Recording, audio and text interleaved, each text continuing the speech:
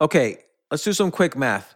The less your business spends on operations, on multiple systems, on delivering your product or service, the more margin you have and the more money you keep. That's obvious. But with higher expenses on materials, employees, distribution, and borrowing, everything costs more. To reduce costs and headaches, smart businesses are graduating to NetSuite by Oracle. Here's the thing. Information is power. Information is money. Literally, the currency of today's world of entrepreneurship is information.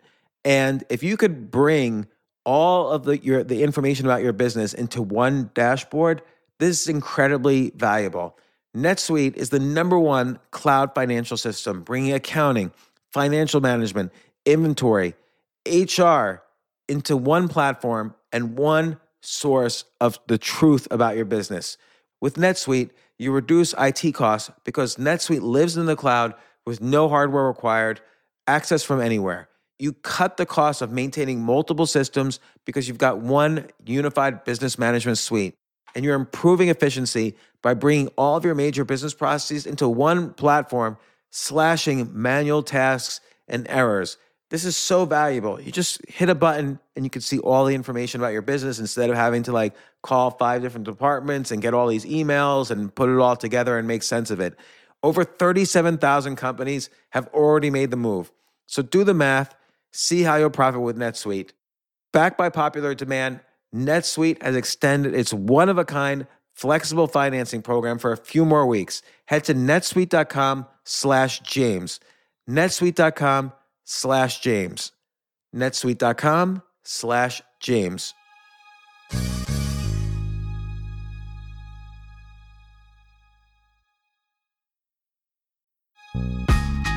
This isn't your average business podcast, and he's not your average host.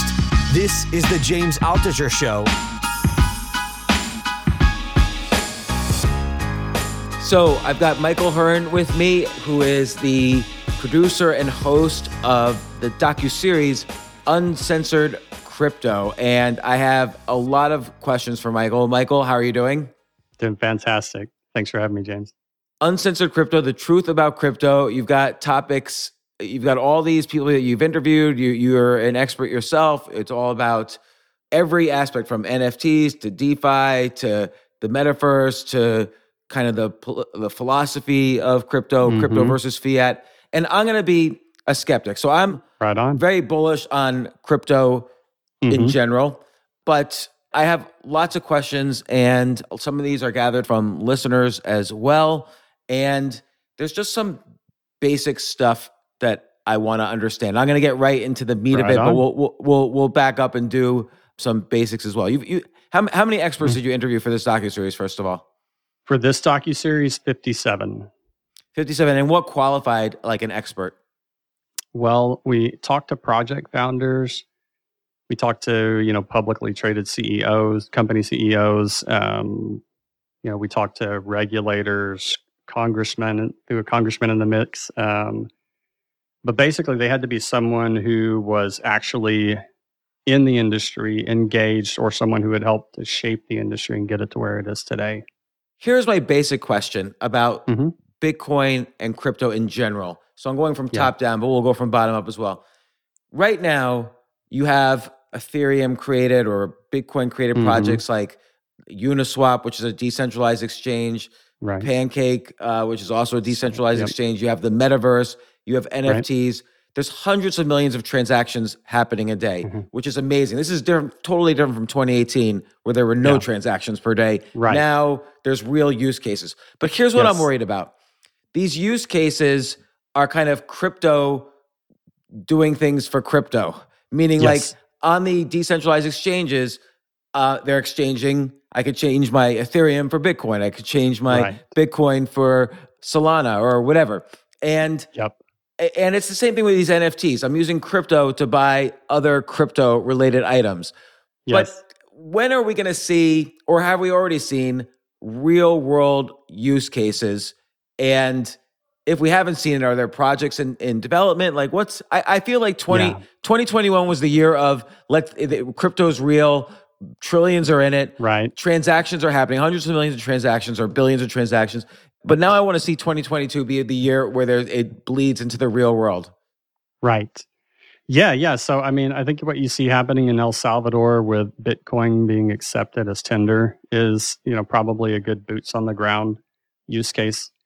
And that's kind of the thing is, there's a few things that I want to speak to regards to that. So one is it's largely the unbanked and, outside of the Western markets who were most poised to benefit from having this digital monetary system, this digital economy introduced into their world, right? Because if we're in a barter system, being able to transact digitally and creating velocity, right? Those are really impactful things. Access to financial services, et cetera. So we see a lot of that with the unbanked and the underbanked. And so we are seeing boots on the ground implementations there, like rubber meets the road type stuff. But Like on what? the flip side, things like micro lending or just being able to do remittances probably is honestly one of the best use cases. So if I'm an immigrant, what's a remittance? I don't understand. yeah. So technically, right, it's entity to entity. It's just like no intermediary type transactions. The most common example would be like Western Union, right? So let's say I'm a migrant farm worker. I come to the U.S. I make low wages. My family's back home, and I want to send them money. What are my options? Well, I can go to Western Union. If I've got an identity, I'll be able to send money. If I don't have an identity, I have to find somebody who has an identity and pay them a fee or a percentage so that I can send money back home. And then Western Union takes, their cut, which is, for these smaller transactions, all that kind of adds up to like 30% of the actual transactions. So Here you are working your ass off, barely getting by, trying to send money back to, to a country that's even poorer. And you're getting just taken to the cleaners. So that's a perfect example. Whereas I can send USDT, I can send Bitcoin, I can do that, for pennies. So as a currency, particularly like right now in El Salvador, first off, what does it mean for a country to accept Bitcoin as legal tender? And now this is a basic question. Right. Like I guess that means people will pay their taxes in El Salvador in crypto, and what's and also I guess whatever the currency was in El Salvador before probably wasn't very trustworthy. Like there was probably an opportunity for it to fall apart. So what's El Salvador's risk in moving to crypto, and what's it mean? And what other countries are next? Yeah. So I believe there was another Latin American country that either was considering it or actually followed suit. But I want to say Colombia, but I'm pulling that out of thin air. I probably got like a 10% chance of being right there. But so there are other countries that will follow suit. But to your point, they are going to be less developed, less stable economies, and the advantages in that situation are, well, from the government's perspective, I no longer have to maintain a stable currency. So I've outsourced that, right? But is there risk for a not so stable government to not be able to control the currency? Well, no, they can't control Bitcoin. That's like, I think, that's the pitch, right? Is that it can't be debased because the country's in financial trouble, right? So politicians make bad choices. My savings don't get diluted down to nothing with hyperinflation. It sort of replaces, it disintermediates the central bank in this case. Let me press on that a little bit. So one cause of hyperinflation, of course, is you have to print a lot of money. So a classic example is after World War I, Germany owed a lot of reparations to England, the US, and other countries, and they didn't owe that money in marks. They owed it in, let's say, pounds or dollars. And so they had to print a lot of marks, which debased their currency, and there was 1 trillion marks to buy a loaf of bread. Right. But another cause of hyperinflation is what we're seeing now in the U.S. with supply chain issues. Let's say some things actually do start costing more money. I guess prices will rise in crypto money, in Bitcoin money. So this is like an interesting question, right? So we start to get into the really like complex economy, right? There's so many factors, right? But what you'll see is that one of these types of assets is going to maintain the purchasing power in the real world, right? So as you know, like one of the ways to look at the macro environment between asset classes is say like, okay, in 1950, an ounce of gold would buy me a suit, right? And $20 would buy me a suit as well. Today, it costs me $2,000 to buy the same suit, but an ounce of gold will still give me the suit, right? So when it comes to purchasing power, the theory is that the more these currencies inflate, the higher the value of Bitcoin will be relative to those currencies. But the question is will your purchasing power be increased, or will you simply be, measuring it in this, same like just larger denominations of a worthless currency, right? Yeah. So I see what you're saying. So it could be that if El Salvador falls apart, hmm since crypto is tied to the price of objects around the world, it's hard for it. You won't see hyperinflation in El Salvador from here on out. If they stick with Bitcoin, because there can only be 21 million Bitcoin, and many of those are already lost in irrecoverable ways. So the money supply in that traditional like Austrian economic sense, it can't be inflated. It's just not And possible. And I guess because it's hard. Well, it's not really hard. People always say, "Oh, well, how are you going to collect taxes?" But everybody still has to file. It's against the law to not pay your taxes. Yeah, So exactly. people, there's still going to be the equivalent of 1099s in these countries and Yeah. W-2s and so on. And it's Mhm. not like and employers will report to whatever the tax revenue service is, what all the income is. Okay, so Yeah. why won't the U.S. anytime soon convert to Bitcoin? Well, I think, there are a lot of people who stand to lose if that happens. And just to be fair, like we wouldn't want a destructive transition over to Bitcoin, right? There's so much that's wound up in the current legal system and the financial instruments that have been, figured out and codified and regulated over decades of time. To unwind that quickly would probably be catastrophic. People would lose a lot.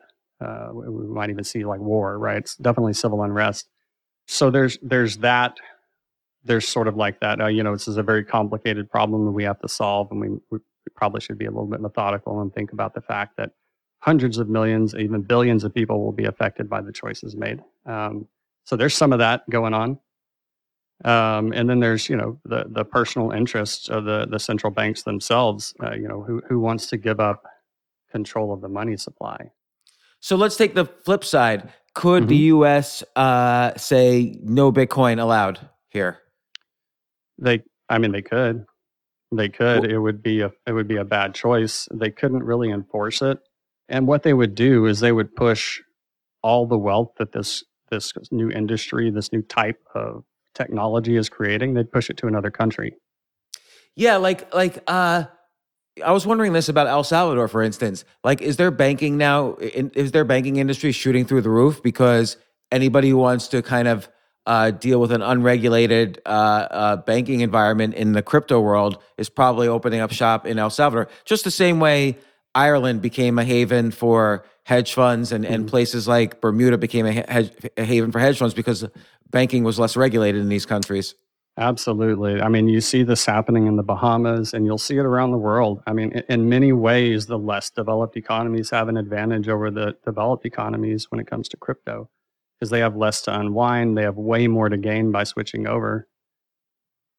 So, okay, you described a real world use case, which I buy into. That Mhm. always the dream for Bitcoin was that it would be used as a currency. Bitcoin or its descendants would Yeah. be used as a currency in some form or other, Mhm. and people are probably making applications like here's Yeah. here's an easy way to transfer money. Here's your easy Right. way to do e-commerce and stuff like that. Yep. What about other real world use cases? Yeah. Like Yeah. I always hear I think that there's real world use cases for blockchain, and we don't have to go into the weeds of what blockchain is, Mhm. but is that you don't have to tie it to a coin necessarily when you do a real, like if you tie all your healthcare systems to a blockchain technology, there's not necessarily a currency involved or a token. So this is where you start to see the convergence of all these technologies. So I'm probably gonna. There's so much to talk about here, right? So we'll try to get on all this stuff we can. But one of the core problems I see out there is identity, right? What is digital identity, right? You see it impact voting, right? For example, oh God, like what are we gonna do? Like, how do we identify people just to do things like voting? You would think it was kind of easy, but probably not. To your healthcare stuff, right?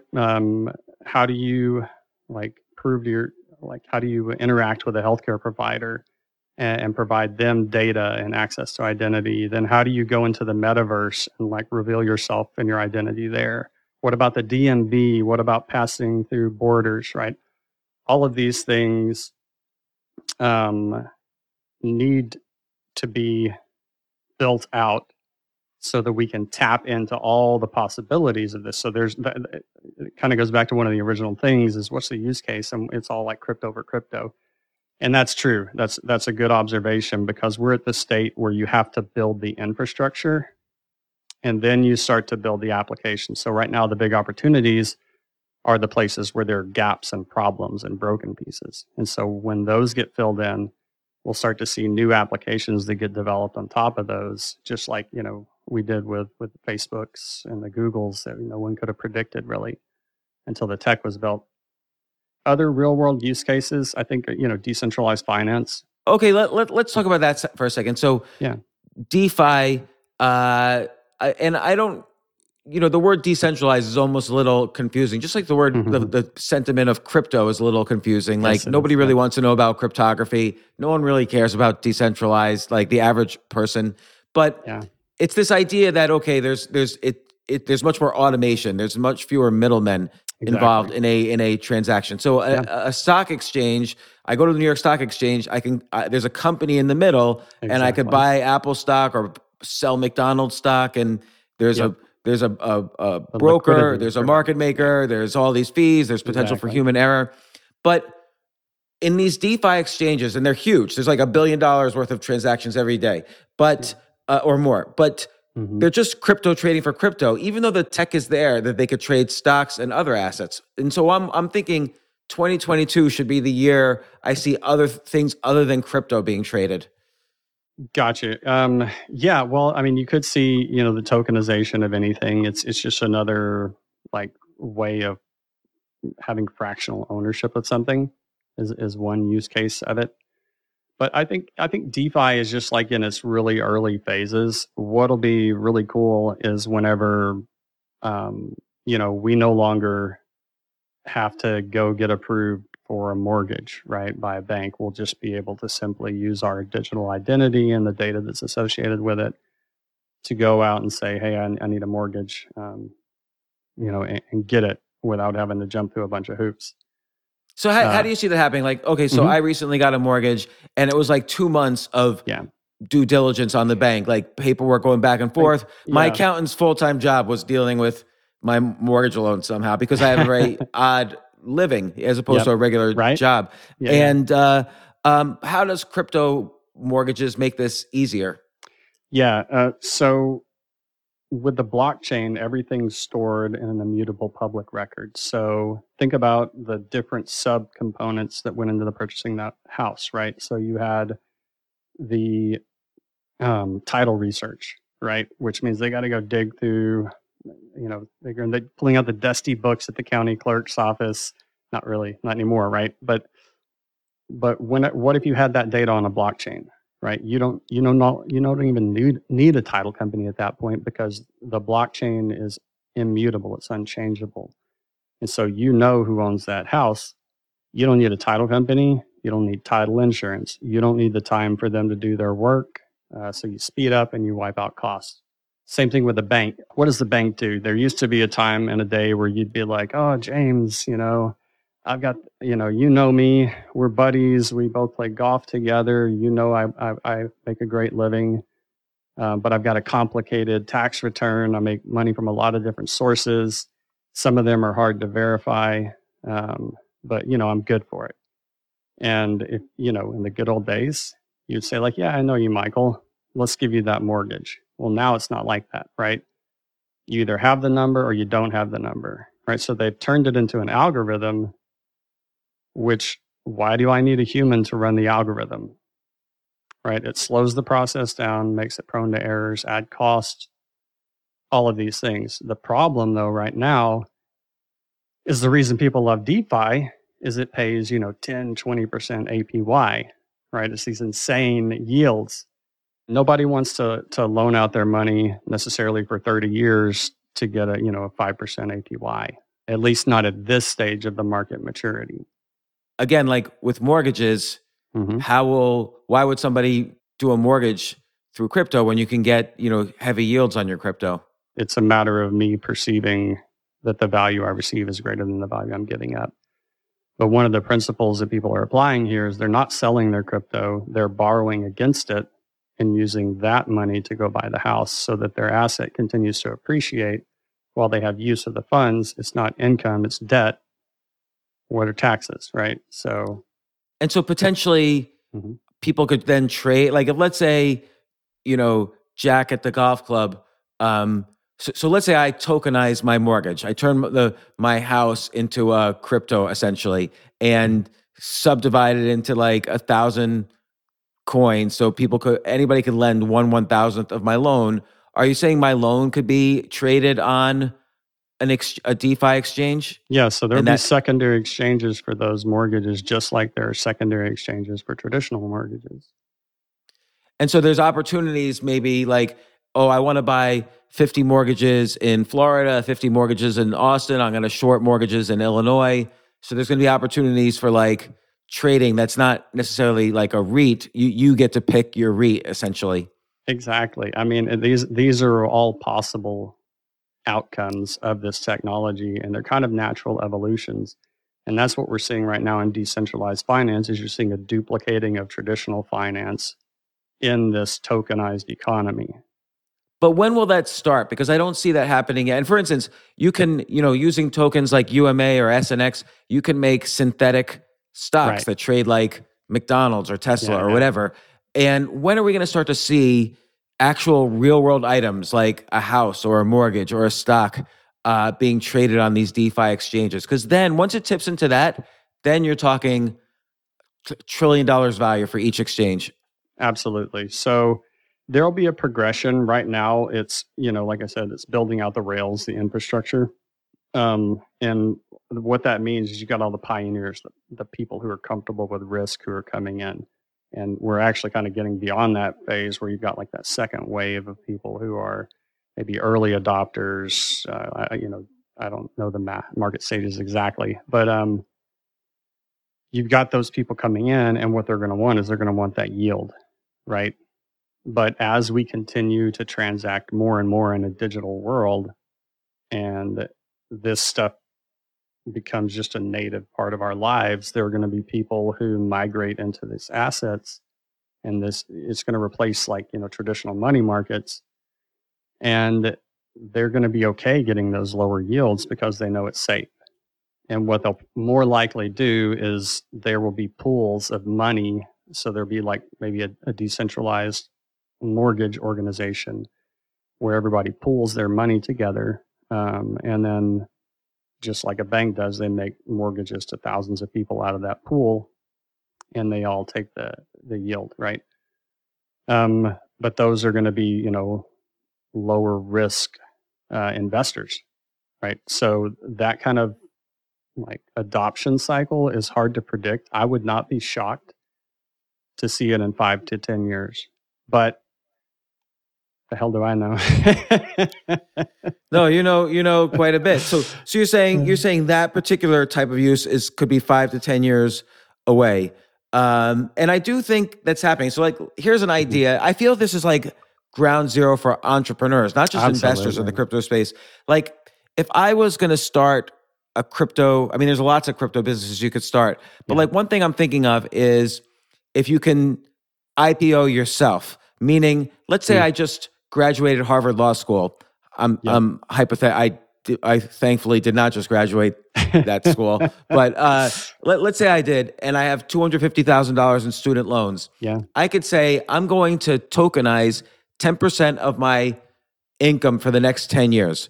Yeah. And so I'm going to make James coin, and it's going to I'm going to issue, 1 million coins, and it's going to those 1 million coins will represent it. All my income will go into a black box. 90% will go to me. 10% will go to holders of these 1 million coins pro rata. Yep. And I can IPO myself, and maybe that's through like those coins are actually 1 million NFTs or whatever. Yeah. I could IPO myself and use the money raised to pay down my student loans, and people could trade it like, oh, he got a job at the top law firm. Yeah. Now the James coin goes up. Oh, he's homeless. Now the James coin goes Right. down. But What's that people net can make present value? Yeah. yeah, people could make a portfolio around, people always say, I'm not investing in your company, I'm investing in you. Yes. Well, this would be a way to actually invest in you. Yep. And because all the income is going into a black box, there's no possibility of fraud. Yep. And, unless the person really is, working hard to be Right. Exactly. a fraud. But it seems to me that's like a no-brainer application of crypto, and only crypto could be done for that. And then that could be traded on exchanges. Like you could trade James coins on exchanges, or like a basket of coins. Like I could buy Michael coin, James coin, Melissa coin, and so on. Isn't that what the government's doing with taxes, right? I guess so. That is absolutely. It's actually, I've heard of one person who did that, and I think it's an interesting use case, and it kind of goes back to that identity. Whereas if I have that identity, that digital identity, then I can transact in that with whatever my income source is, which means that income source can have a smart contract attached to this NFT, so that 10% of my money gets automatically distributed. So it is technically feasible. And really, it's just kind of like it's hard for people to get their minds around that, right? Yeah, because let's say I sell 10% of my future. Let's say I think my income's going to average, like just graduated college. I think my income's going to average over the 10 years $100,000 a year, so $1 million. Yeah. So 10% of that would be $100,000. Right. So let's say I cut that in half and I sell 10% of my future income for $50,000. So now you can expect a roughly if I hit my average, you'll experience roughly a 7% per year return, which is not so bad. But if I exceed my average, because you do your research, you have a lot of faith in me, you can get 10, 20, 30% a year. If I have entrepreneurial leanings, you might bet and say, okay, he might be 1,000,000% return. And so you buy a basket of these, and it's a new asset class. Yeah. 50 million people do it, and these DeFi exchanges, like Uni or Cake or whatever, DYDX or whatever, start trading it. That's an enormous business. So I'm surprised. It's the same thing as like music royalties, but applied to people. Yeah. What's another real world use case that you see coming? And then we'll this will segue into NFTs and how to make money with those. Yeah, right on. So I would say probably some of the most impactful work is being done in the decentralized web. So right now you've got, 5 or 6 companies that control the digital world. If they decide that you're not allowed to speak, you're not allowed to speak. You'll be silenced, you'll be canceled, you'll be censored, you'll be taken offline. And, if you're like the president, people notice, but if you're just a nobody, then nobody notices. So we've got these big sort of like what I think are existential problems, like censorship, right? Where we're not allowed to speak things that aren't acceptable to a certain group of people. So anyways, we've got this abuse of power in this situation where you've got a lot of frustration, but it's all the product of having a centralized control over the internet, right? So right now, if I want to host my website, I've got it on Amazon servers, and I'm accessing their, like if I'm using their cloud services, I'm accessing their computing power. I'm accessing their file storage. I'm using, Dropbox for file storage or, the cloud services, right? So everything that's in the cloud right now is controlled by a group of people, and it's worth trillions and trillions of dollars. But all that benefit accrues to the shareholders in those companies, right? And then the control goes to a handful of executives within the company. So Okay, I'm going to play devil's advocate there, though. Like, yeah, if Dropbox loses my files, Yeah. then Dropbox is essentially out of business. If they lose like one person's files, that's a huge thing. Yeah. Whereas, like, let's say Filecoin or Storj or these decentralized storage coins, do they have the same incentive to be as efficient and thorough and secure as Dropbox? Well, yes, I think so. It's an economic incentive, right? So once you take that, say, data, right, it's $20 trillion business, right? So why does Amazon, why do these big companies love that so much? Because it's great income, right? So in the future, as we have, increased automation, we've got like more and more in the metaverse, we're going to need new ways to make money, right? And just like right now, I might buy a rental house and rent it out. In the world of tomorrow, I might buy a computer and rent it out. And I might take payment in Filecoin. And then that Filecoin can be exchanged for Bitcoin, right? Through a decentralized exchange. So I get a passive income stream by providing internet infrastructure. Now, if it's done with a blockchain, you have to have massive failure across thousands of nodes once you get to that kind of tipping point with a network effect, right? So like Bitcoin, right? 50% of the mining capacity was taken offline, but the network survived. Right? When China banned Bitcoin mining, the network lost half of its capacity, and yet it continued to tick as if nothing had happened. And that's the same kind of redundancy that can be built into a mesh network.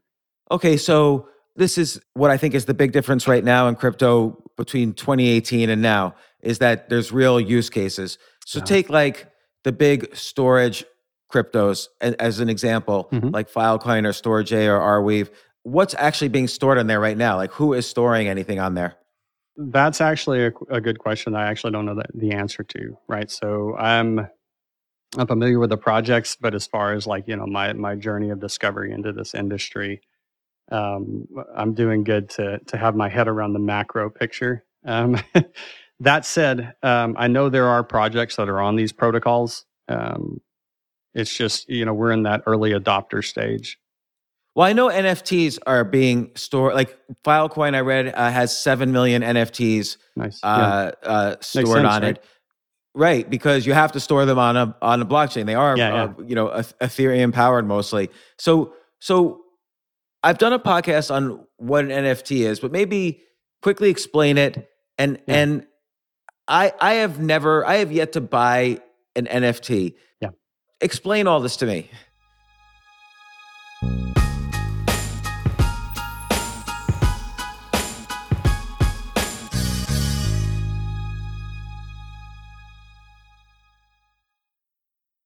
I have to say, Airbnb has changed my life. I just love staying in Airbnbs. Like in about a month, I'm going to Cocoa Beach, which is right next to Cape Canaveral. I'm going to watch some rocket launches. I'm going to, of course, be staying in a very nice Airbnb on the beach. And it's just such a great experience. Like the whole world is available to us now because of Airbnb. But whenever I'm at an Airbnb, I always realize, the home that I left to come to this Airbnb, I could be making money on that right now by hosting and being an Airbnb myself. So, and I've known people, I had a friend who basically, made a living from turning his home into an Airbnb.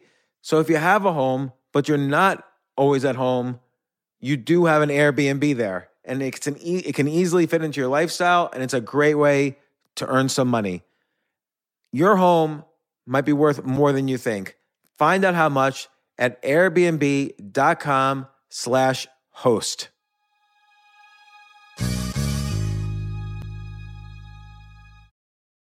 The famous Abraham Lincoln quote says, "Good things come to those who wait." I wonder, did he really say that? Jay, did he really say that? Can you look that up? Regardless of who said it, that's only part of the quote. The full quote is, good things come to those who wait, but only the things left by those who hustle. Well, if you're a business owner and want the best people on your team, the same applies. And listen, I've interviewed 1,500 people now and a lot of entrepreneurs. I can safely say the one thing consistent among all entrepreneurs and CEOs, the successful ones, is that it's all about the people you surround yourself. If you hire well, you're going to have a great business. And, thankfully, ZipRecruiter puts the hustle in your hiring. So you find qualified candidates fast. This is so important, and I want you to try it. You could try it as a potential employer or employee. You could try it for free at ZipRecruiter.com/James. ZipRecruiter's smart technology finds top talent for your roles right away. Immediately after you post your job, if you're hiring, ZipRecruiter's matching technology starts showing you qualified people for it. And I will tell you that I signed up on ZipRecruiter as a potential employee. I just wanted to see how it works. And right away, it started matching me with really amazing potential employers. So give it a try at ZipRecruiter.com/James. Let ZipRecruiter give you the hiring hustle you need. See why 4 out of 5 employers who post on ZipRecruiter get a quality candidate within the first day. Just go to ZipRecruiter.com/James to try it for free. Again, that's ZipRecruiter.com/James. ZipRecruiter, the smartest way to hire.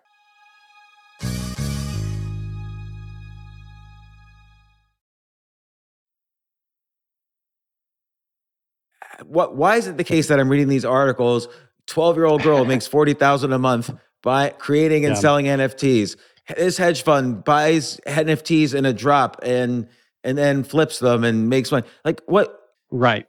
So there's some of it that I can't explain to you, right? I think there probably is some tulip mania going on, right?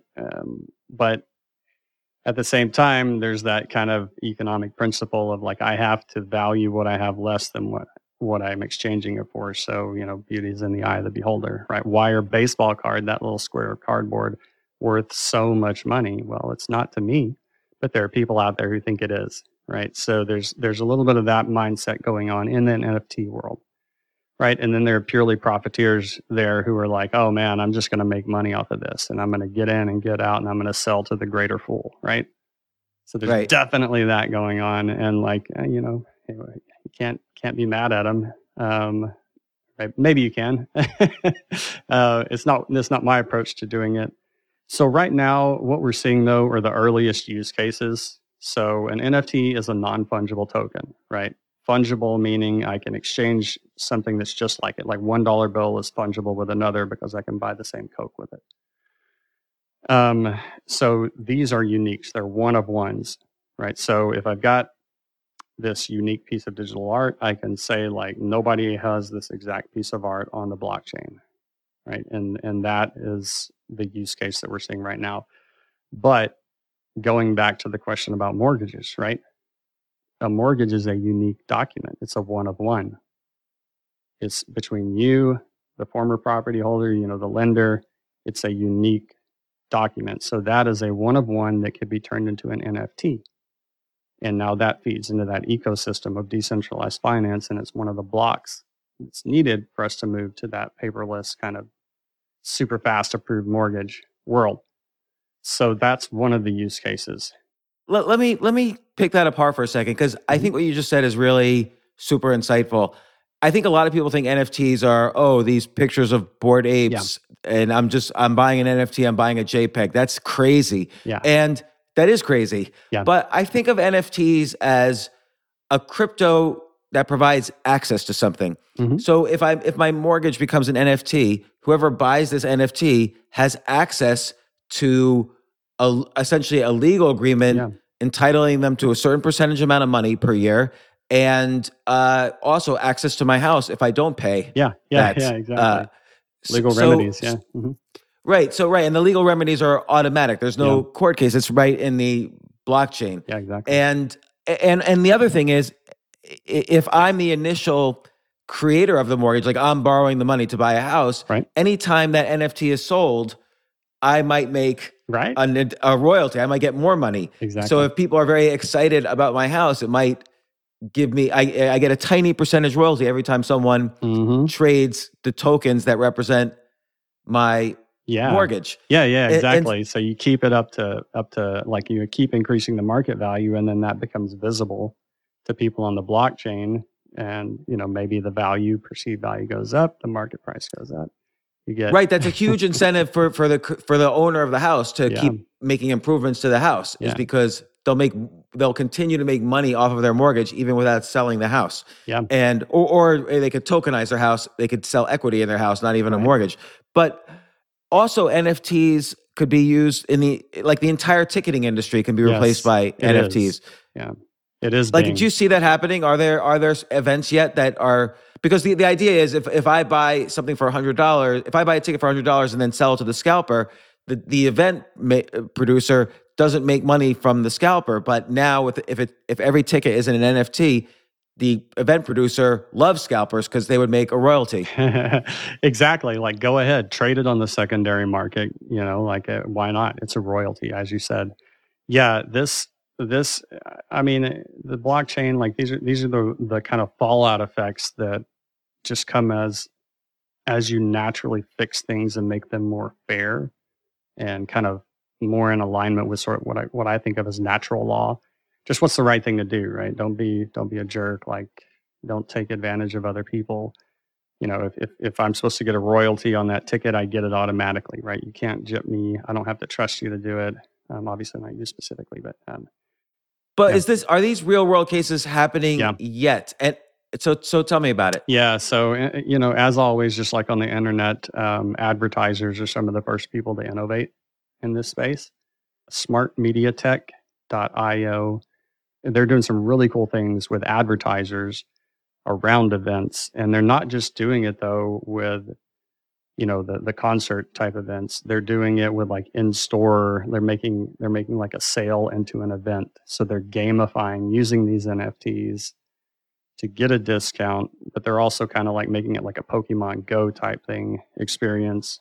And then the NFTs are interactive. So let's say I go to your concert once, I get, when I check in, I get a ticket for a free Coke.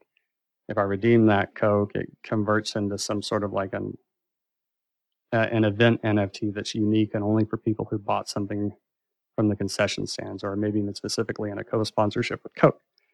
But then there's like, okay, what if you go to 10 of my concerts, right? Now you'll be able to smash your NFTs together and get like a mega NFT. And maybe once, maybe you become like one of 10 people to ever go to 10 of my concerts on the planet. Like, so I see that you're at my show and I call you up on stage, right? So now there's an experiential benefit for being one of this group of people who not only went to the concert, but collected the NFTs. And so it's sort of like it ramps up the whole rewards industry to a high degree. But then there's also the economics of it, right? Which is, as the ticket seller, I can get a royalty stream off the scalpers.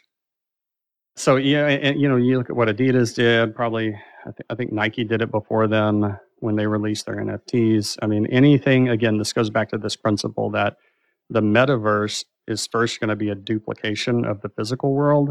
And then we're going to start into again some crazy shit that we can't even imagine because the tech doesn't exist yet for us to have that even model of thinking. This bleeds into the metaverse. Mm-hmm. So I love the concept, which is that and for people who don't know the metaverse, it's basically, there's not one metaverse, like a virtual reality where we're all going to like suddenly lose ourselves in. Mm-hmm. It's more like, imagine there's 1,000 games out there and they're all going to be different metaverses, but they're going to start to be interoperable. Like if I buy things with virtual money in League of Legends, I might be able to convert, sell the currency and sell my equipment in Dota and move one avatar from, World of Warcraft to another game or whatever. Yeah. And, but is this, right now I'm hearing about, people are buying and selling land in the metaverse and it's going crazy and blah, blah, blah. Again, I hate it when money is just about money. There has to be things that people want to do. Yeah. Like, do people like you and me want to be in the metaverse? Is this just for kids? Like, what's the story? I mean, there is an argument to be made that we're in the metaverse right now. I mean, we're on opposite sides I don't know exactly where you are, but we're definitely not in the same room, right? And yet we're having this Right. conversation in this virtual reality, albeit, kind of archaic to what we imagine as being a virtual reality. We are kind of, interacting in the metaverse right now. What's going to happen, though, is it's going to become more experiential as the hardware and the bandwidth enable us to have that. So I think, yeah, I mean, absolutely. It's going to become the norm. I think Elon Musk is kind of famous for saying, like, we're already androids. It's just the interface is slow. We have to interact with the screen. So we're already tapping into the collective intelligence of mankind through the internet, through these screens, right? So what's going to happen is, I mean, unless we maybe bomb ourselves back to the Stone Age, we get into some stupid war, or whatever. Like digital life is just going to become more and more a part of our reality. So it's just one of those things where, like, we're going to do it. Like, think about, like, when we were kids, like, you either fit in at your high school or you didn't, right? But what we didn't know is there were millions of kids who were also the weirdos at their school. And now we can hang out in the metaverse, right? Not saying that about us, although I probably fit that weirdo bill.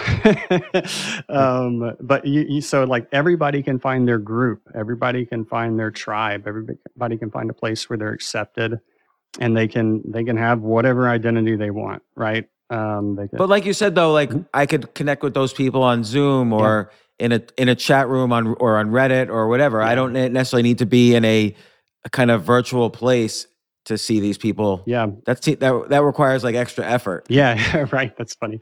Well, let me ask you this. All right. So let's try to take it, like, let's think about the way things get developed, right? So you've always got the military who's advancing stuff, right? Then you've got entertainment, right? You've got science. You got all these different ways that are advancing this. So there's all these different sectors that are kind of, I mean, if you look at the military, it's kind of frightening what can be done with the metaverse and the blending of human intelligence, artificial intelligence, and augmented reality. You wouldn't want to be the target of that kind of attack, right? So there's that world, but I don't really want to touch on that. There's take entertainment, right? What if, I love Braveheart, maybe you hate it, but it was a big action movie, right? Or like, I'm an action fan, like, so what if that was filmed in 360 video? So it was done with 360 cameras. I could watch it in virtual reality. I could watch the scene where they're, fighting, but then, like, let's say I want to rewind and I want to turn around and I want to look at what's happening over here behind me, right? That's a cool experience, right? That's a new way to interact and interface with video entertainment. So there are some things that are just going to be purely adopted for the cool factor. Some are going to be utilitarian, right? So, but what's going to happen is, instead of me going and fixing the robot that works on the server in the server farm, I'm going to put on a set of AR or VR glasses and handsets, and I'm going to control a maintenance robot who goes over there and fixes it, right? So we've got these convergence of all these things, right? Technology, automation, right? That's replacing traditional roles, traditional jobs. But as you can see, like, when you can make money playing a game, whenever you can rent out your CPU, you get these new ways of making money. And that's important, because you're going to have the deflationary effects of technology kick in as well. And whenever you got deflationary effects with as much debt as we have, catastrophic potential combination. So we got all these forces converging, and really, like, to me, it all inevitably leads to the metaverse. Like, it's going, either we bomb ourselves back into the Stone Age and we get rid of technology and we're, the latest ancient civilization. But, like, what will be the first time you and I use the metaverse for something other than, making money? Because something like we want to use it for something. Yeah. So I would say you're seeing that now.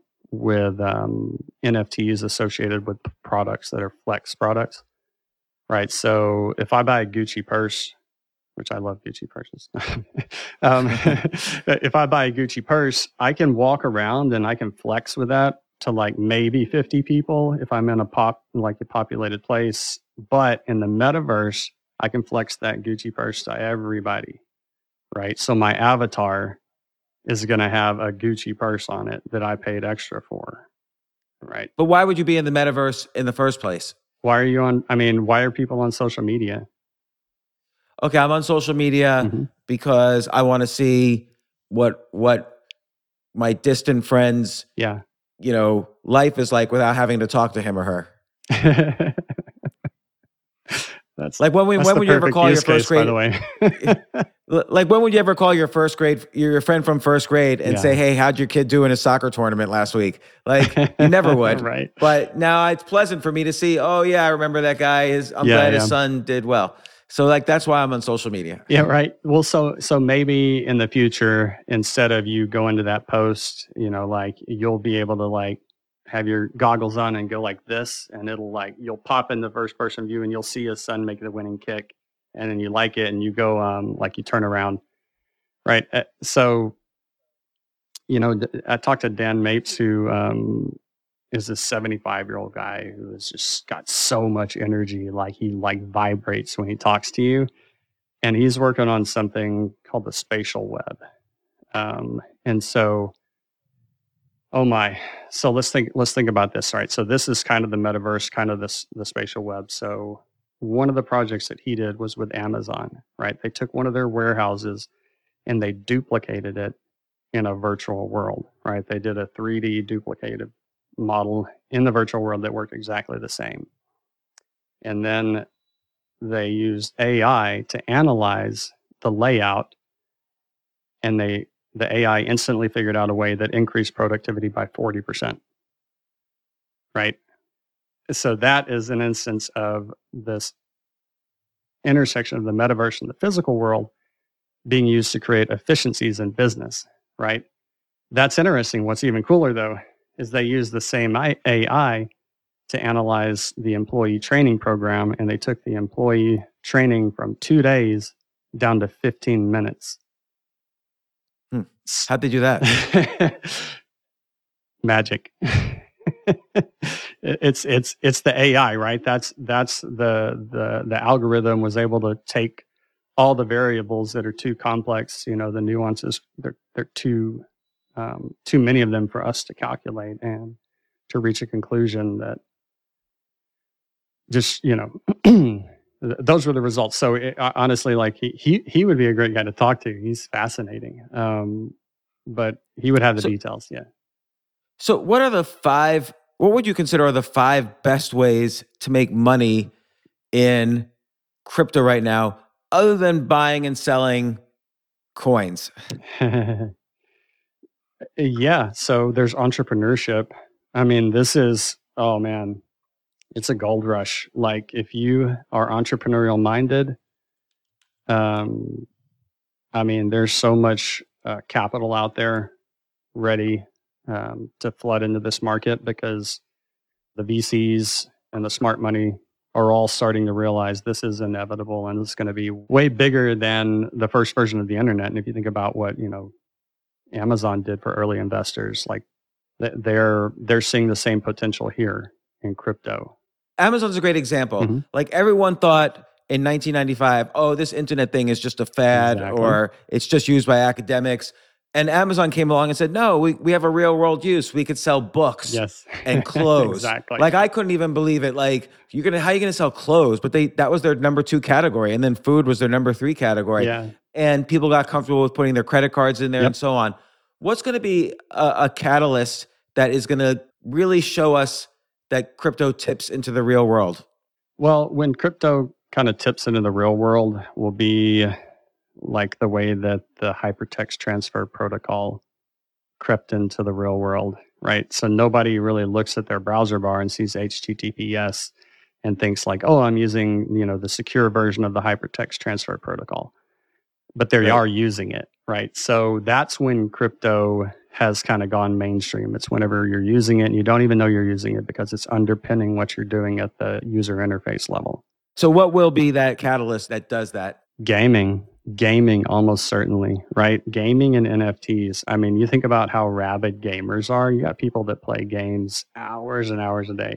I find that incredible, but there's a rabid market of gamers out there, right? And when they discover that they're able to, rather than just sending money to Xbox and Microsoft, but they're actually able to make maybe not a full-time living, but some money, like extract some value out of that network that they're contributing to create value in, I think you're going to see that. Plus, like, I mean, it's fun. It's not intimidating, right?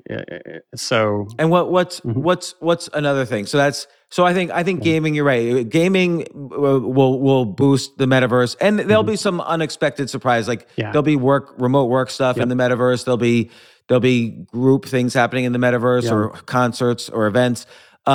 So I agree that in-game money, in metaverse money is it'll be one way to make money from crypto. The entrepreneurial opportunities are going to be there. Yep. What's another way to make money with crypto right now? I mean, there's yield farming. If you have money in, a CD, a certificate of deposit, or some other low yield asset, there's the opportunity to make much higher, yields. But that's purely financial motivation. But also, I mean, like it's a big kind of an important issue. But how do you do that? Well, so you would, you can either participate as an automated market maker, right? So you talked about that earlier, where you've got the market maker in the middle of every stock transaction. They're providing liquidity because they'll buy anything and they'll sell anything, right? And so in exchange for providing that liquidity, they get a cut of every transaction, right? So you can go provide liquidity in a liquidity pool. I'm sorry. What? And again, I just want to make sure everyone understands. Can you describe what providing liquidity means? Yeah, it means that you put the cryptocurrency in there and you agree to leave it in there in exchange for a yield. And so, like, I leave my Ethereum at Uniswap, for instance, and they need that because for all the people who want to buy Ethereum, now they have Ethereum to give them. Exactly. And they don't have to give it back to me because I've agreed for a certain amount of time, like in a CD or a treasury bill or whatever. Exactly. And what kind of yield can I get? It varies a lot. I've seen everything on the low end from 3 to 5%, all the way up to 20%, depending on where you're looking. I know there are some that go way higher, but I don't want to get into that because it gets way out of. Like, what are the risks in doing that? So with yield farming, right, you're taking it, you're staking it, you're borrowing against it, or you're borrowing against it, and then you're taking that money and then you're reinvesting it into something and maybe borrowing against it again, right? So the risk there is that you become over leveraged. But the real risk is that you could, one, lose your collateral, or really on the if you're on the staking side of things, the smart contracts are set up in such a way that the worst thing that can happen is you wind up owning someone else's collateral because that collateral gets triggered. So let's say that, I borrow $100,000 and it's secured by $100,000 in Ethereum or $300,000 in Ethereum. And then the price of Ethereum crashes far enough so that $100,000 loan has no longer got enough collateral against it. I would lose my Ethereum that I pledged as collateral. I see. So, okay, it's a risk, but it's not like catastrophic. Yeah. That's interesting. So all I have to do to make like 20% instead of like the equivalent on a savings account is go to a decentralized exchange and say, and there's probably big buttons that say, hey, stake, some of your liquidity for yield farming, and you're off to the races. Yeah, absolutely. And this is one of those cases, just like anything new with tech, like just, Google's your friend, YouTube's your friend, like whenever you have questions about these things. And as far as like, technical things, like how do I, connect my wallet, those kind of things. They're not that hard. They're, it's just like a new app is sometimes confusing to you until you get the hang of it. But, if you can use Facebook, you can use these apps. So tell me about like what you're offering right now. You did this 9-part docuseries. Yeah. It really looks fascinating. Everything from the story of Bitcoin, why Bitcoin versus gold, why Bitcoin, you compare Bitcoin and Ethereum. You talk about buying Bitcoin. You talk about what Web 3.0 is. You completely survey that whole NFT world. You call it the everything revolution. You talk about DeFi. You talk about crypto versus fiat, the dark side of crypto, and so on. Yeah. Are you offering a product? Like do people have to pay for this, No. or what's the story?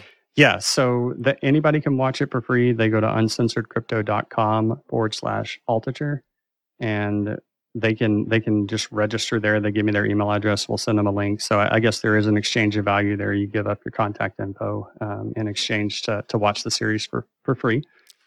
Why do they need to go to /Altucher? What if they just go to uncensoredcrypto.com? Well, you're the one who is referring them, so it makes sense for you to get some credit for it. I don't know. We'll figure out something. Like, we've got some free reports in the work, and some premium reports that we were going to sell down the line. We'll figure out something special to give your guests. Are you sure? Yes, actually, I want people to benefit. Yeah, absolutely. I outlined a 3-coin report this morning for the editorial team, so we'll throw that in to anybody who goes there. What does that mean? What do they get in that report? Let me remember the details. Oh boy, I've done 50 things since then. It was around DeFi, right? It was because we've got this concept about DeFi is going to Uber big banks, because it's kind of inevitable. Like, when you have a superior product that benefits everyone economically in the value chain, like it's going to win, right? The superior technology wins. People are going to flock to things that are more valuable. It's just economics. So we talked about DeFi, and so what'll be in there is there's going to be something in there on yield farming, on borrowing and lending, on remittances, as well as on automated market makers. So taking that AMM role and providing liquidity. So we'll give our top recommendations in those. And when can people start seeing your docuseries? Yeah, so they can sign up at any time between now and the 18th. The 18th, the first episode drops. So each episode, I'll leave it up for free for 24 hours, just like, old TV, except you got a full 24 hours to watch. And then so put up episode 1, 2, 3, 4, 5, all the way through episode 9. And people could just watch it for free. There's a link. If you got a smartphone or a web browser, you just tune in. And then there is the opportunity to own the series. But really, my goal right now, and the whole reason I started this project, is because I saw the impact this could have on going back to something you touched on, right? There's the financial economy where people are engineering things and making money, just about making money. And then there's the real economy where I provide value to you and you provide value in a reciprocal kind of sacred like thing that we do as a species. And well, I'm very excited, and I really do think there's huge entrepreneurial opportunities. Yes. Like, I wish I was 25 right, and like neck deep in this, and I think there's everything from I don't know, from metaverse opportunities to securitizing like income flows to creating a ticket master, an NFT ticket master. I think, is there any company that makes private label metaverses? Like, I'd like to have my own metaverse. I don't want to use the sandbox. I want to make my own metaverse. Well, I don't know if there are any, but there will be, I'm sure. And then that's the kind of the cool thing. Like, this metaverse thing can get really far down the rabbit hole, because I can create a game inside of a metaverse that people pay me to play, right? And then maybe now I have 10 of these games that I've built inside the metaverse, and everybody that comes in pays me, $5 to play the game. And now I've got because you don't have to play. You can afford it because you don't have to pay huge fees to like Xbox, for instance, to get distribution. Yeah. You can just and you can return those costs to the customer. Right. And now, absolutely. Well, and then think about this, right? So now that I've got 10 of these games, I've got an income stream inside of this metaverse Maybe I list it on a stock market that only exists inside the metaverse. And now I've got an economy, an economic model that's operating inside of this world where I've got businesses. And now we're trading assets, paper assets on businesses inside of a metaverse. So I think we're going to see this go really deep down the rabbit hole. And to be honest, the reason I think this is I was actually at my son's basketball practice, and my middle son and my youngest son, who's 9, looks up at me. He's talking to me about his game. I want to be engaged and interested in what he's interested in. He's telling me how he's got this business inside of a game and he's making all this money, but it's a very inflationary economy, is what he said to me. And I was like, "What did you just say?" And I'm like, why is my 9-year-old talking to me about inflation? And then he explained to me how you could inflate the money supply. So he was talking about the classical Austrian sense of inflation. This is the generation of kids that are coming up. Right? That's fascinating. So like they're aware of what's going on. They're in the metaverse already. They're playing the games. Yes. They're trading the NFTs already. Every kid that I know of is asking for a Coinbase account so they could trade crypto. Yes. And by the way, they also know Sushi Swap, Simple Swap, Pancake, and all these other decentralized exchanges. Yes. Like DYDX has more transactions than Coinbase, but nobody is even aware of it, like the average person. So we're just we're like in inning zero. We are. I always thought 2018 was inning zero, but I feel now is inning zero because we're sort of over the hump of whether or not this is a fad. Yeah, exactly. And final thing, what do you like better, Bitcoin or Ethereum? Oh man, you had to ask me that. I did have to ask that. I like them both for different reasons. If I had to pick, I'd probably have to go with Bitcoin right now.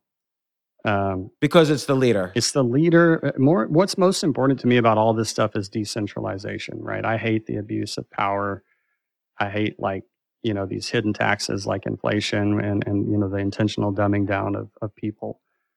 It irks me, right? So the fact that Satoshi Nakamoto is an unknown entity is really important to me. And as a result of that not being a physical person, it gives a level of trust that can't be provided whenever you've got an organization who's in charge of the network, right? Because the world is it's not all sunshine and roses. There are bad people who will do very bad things to coerce other people to do what they want.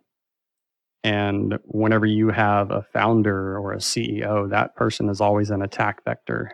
The government can send men with guns, or somebody can blackmail that individual. And so that's always a weakness. So the more decentralized something is, the more I'm in, right?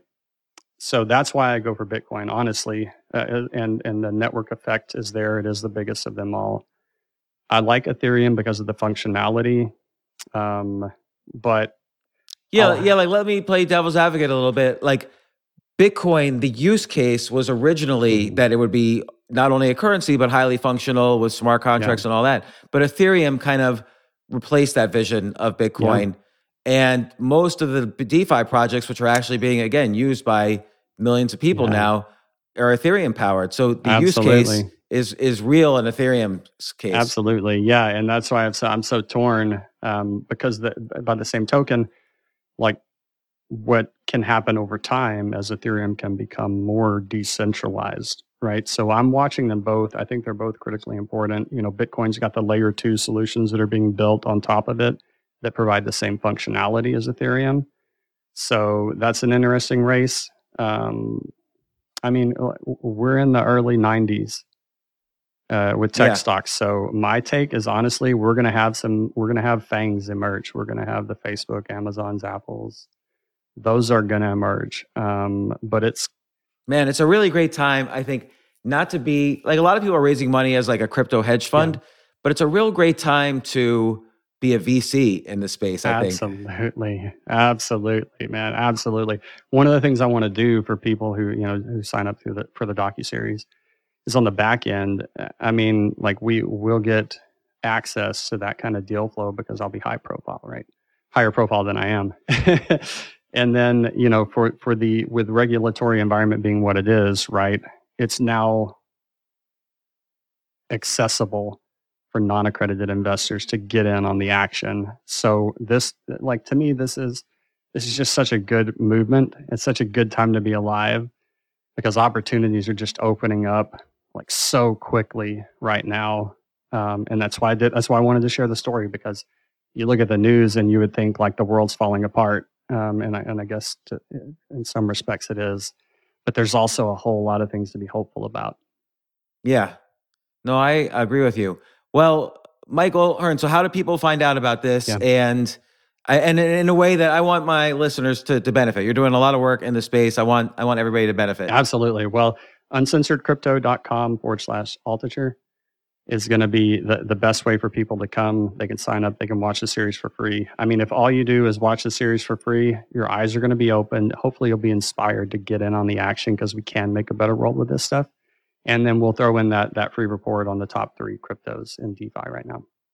All right, excellent. Well, thanks once again, Michael, for coming on the show. And you're welcome anytime. And I love learning more about crypto. It's my favorite topic in finance right now. So thanks once again. And everybody check out at uncensoredcrypto.com/Altucher. When's it coming out with the docuseries? January 18th, but they should head over there right now because we're going to give away some Bitcoin and prizes. So it's going to be a lot of fun. Just go over there now, but definitely by January 18th. Okay, so uncensored.com/Altucher. Use the /Altucher. I don't know what Michael's planning, but I'll make sure he plans something to listeners to benefit. Thanks very much, Michael. Yeah, thank you, James. Appreciate it.